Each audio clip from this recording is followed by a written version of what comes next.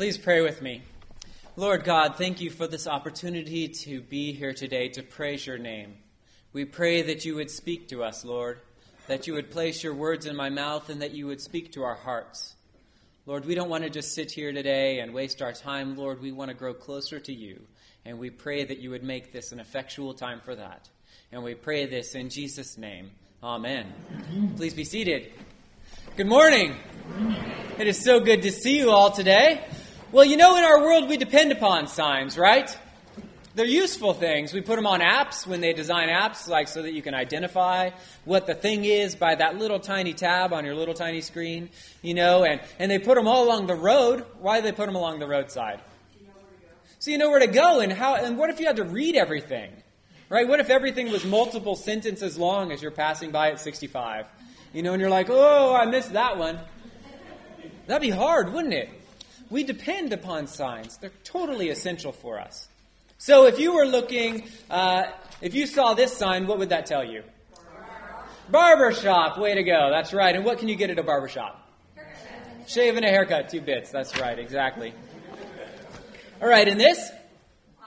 Hospital. You guys are sharp. Way to go.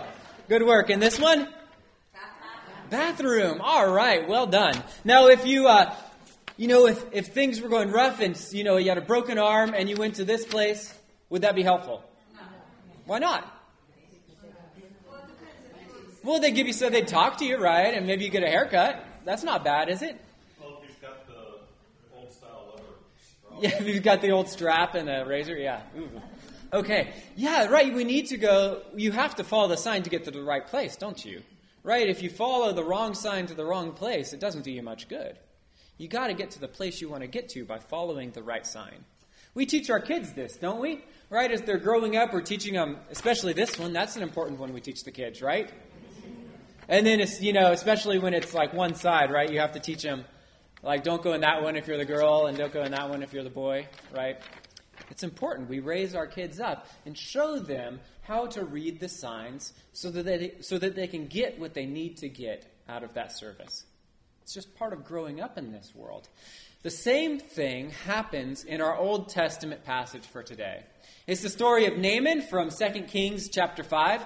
Now, Naaman is a big guy, right? He's a 5-star general in the army of Aram. The Arameans were from Syria, and they were always fighting with the Israelites. There was this constant battle during this time frame where the Arameans were always invading Israel and stealing people away, and they were kind of fighting back and forth, skirmishing with one another. He's super successful as a general. I mean, he's like the big boss man, right? He's on the cover of Newsweek. He's Person of the Year on Time. He's like on Money Magazine for investment tips from the general. He's all over the place. Naaman is popular and important, but he's got one problem. What is that problem? Leprosy. That's a biggie, right? Right? He's got leprosy. Now, leprosy was the name of several skin conditions in the ancient world, but they all shared a common trait, and that was that none of them were pleasant, right? They all were pretty miserable. And most times, lepers were forced to live where? Out of town, right? Why did they make them live away from everyone else? Yeah, nobody else wanted it, right? Talk about being a leper. I mean, they just did not want you around at that point. Now, the worst part about leprosy is that there was no known cure for it. So once you contracted the disease, there was no reasonable hope that anything would ever change in your life. You would always be isolated. You would always be set apart from everyone else. You would always have stones thrown at you if you got too close to people on the street. You would always be an outsider. And so here's Naaman, right top of the food chain, and he's got leprosy. And when people find out he has leprosy, what's going to happen to him? He's going to be out, right? Bye-bye Rolls Royce. Bye-bye chauffeur. Bye-bye flashy armor. It's all gone. Everything that Naaman had worked for would be gone. He's in a hopeless situation. And in this hopeless situation, a little voice speaks up. This voice comes from a young girl who's been taken from her homeland in Israel. Who do you think took her out of Israel? Naaman. as a slave, right? Took her as a spoil of war. Where do you think her family is? Israel or? Yeah. There maybe some of them got sold into in slavery somewhere else, but this girl is isolated, alone, a captive, forced slave to the man who stole her from her family. She's a girl who ought to be filled up with anger, with judgment, with wrath, with vindictiveness. But instead, she offers hope to her master. She says to him, I know where you can find hope, Naaman. And Naaman's got nothing else going for him. No other options at this point. So he grasps on to this opinion of this little girl. And he gets a letter of recommendation from his boss, the king of Aram. And he takes off to Israel with 600 pounds of silver, 130 pounds of gold coins, and 10 sets of clothes from the finest haberdashers in Aram. He forgets the partridge in the pear tree, but otherwise he's got everything else that a person could need on a trip. Now with this letter and this money, he shows up at what would seem to be the most important place in Israel, the palace of the king. The king of Israel receives Naaman, and he reads the letter from the king of Aram, which says, When this letter reaches you, know that I have sent to you my servant Naaman, that you may cure him of his leprosy. And what does the king of Israel do? Tears his clothes. Why? He doesn't what? He doesn't want to get leprosy. And why else? He can't help him. He's like, what? Cure this guy? Who does he think I am? God? He does really say that, right? You know? Who does he think I am? I can't cure this. I don't even know anybody who can. Nobody cures leprosy. It's terminal. And so he tears his clothes because he thinks that king of Aram must be playing a joke on me. He must be trying to trick me. He must be trying to bait me so that he can come and attack us again. Because he's been wiping the floor with us, like militarily for the last few years. Like he must be just taunting us at this point. He can't understand why they would expect something like that to happen in Israel, like a healing like that to happen. And so he tears his clothes and completely freaks out. He updates his Facebook page. He says, LOL, King of Aram sent me a letter saying, heal this guy. How am I supposed to do that? Right? But at this point, a text message comes from Elisha, and he tells the king of Israel to send Naaman his way. He says, send him to me, that he might know that there is a prophet of the Lord in Israel. Now, Elijah is a prophet of the Lord, and he is totally awesome. Read 2 Kings. The stories are incredible. And Naaman comes with his entourage to Elisha's house. And Elisha, instead of coming out to meet him, sends his servant out to Naaman. He sends his messenger out, and he says, go wash in the Jordan 7 times, and your flesh shall be restored, and you shall be clean. And what does Naaman do? He gets mad. Why is he mad? You couldn't come out and tell me yourself. That's right. I'm Naaman. You saw me on the cover of many famous magazines. Why are you not meeting me in person and groveling before me and giving me my healing the way I expect it to happen? I am important, gosh darn it, and you will treat me as important. Also, he says, look, back in Aram, we've got the Yuba River and the American River, right? And they're way better than this stinky Jordan River. Why couldn't I just do that back in Nevada County? Why'd I have to come all this way to bathe 7 times in the stinky, nasty Jordan River? Naaman thought he knew what the healing would be like, and this did not fit his model. But once again, a servant saves Naaman's life. His servants tell him, look, you would have done all kinds of complicated things to be healed. Why not do this simple thing? Maybe, just maybe, the healing is in this simple act.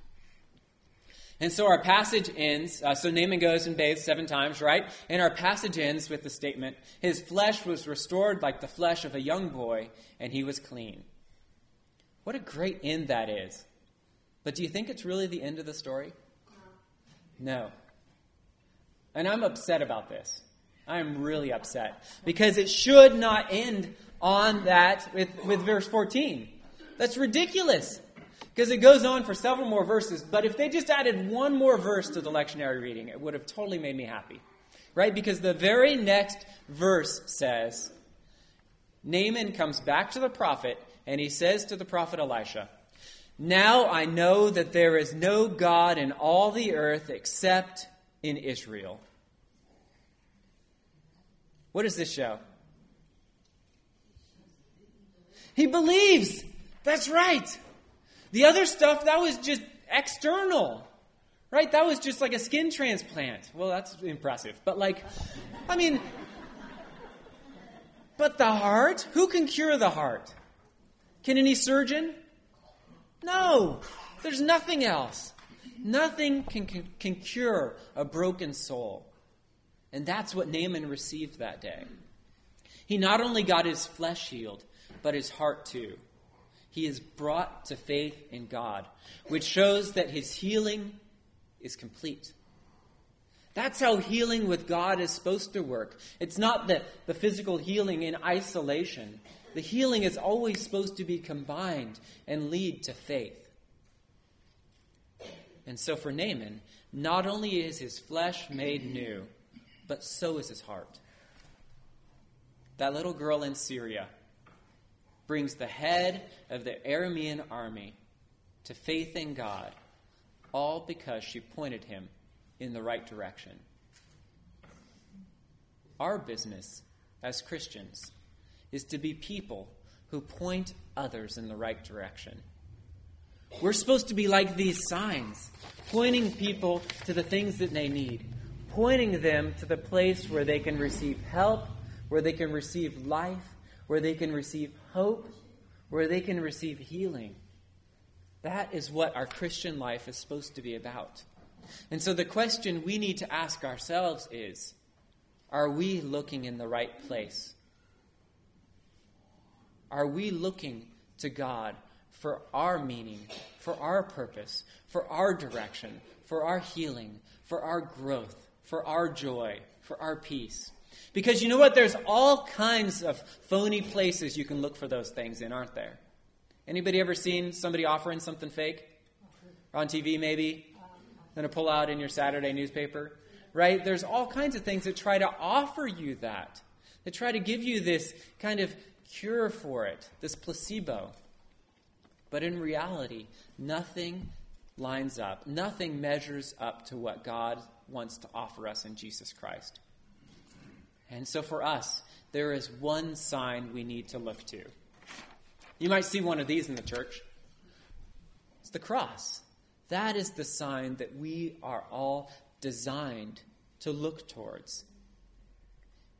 The new flesh that Naaman experienced points to the cross of Christ because it speaks of the resurrection that Jesus Christ offers us through faith in him. Naaman got new flesh and new heart, and that is what Jesus Christ wants to offer us.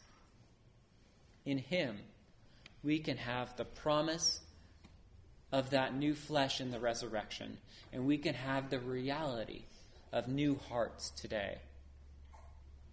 May we come to the cross today as lepers, people with broken hearts, with broken minds, with broken lives, with pain. May we come to the cross and be healed, that we might point others to Jesus Christ so that they can be healed as well. Let's pray.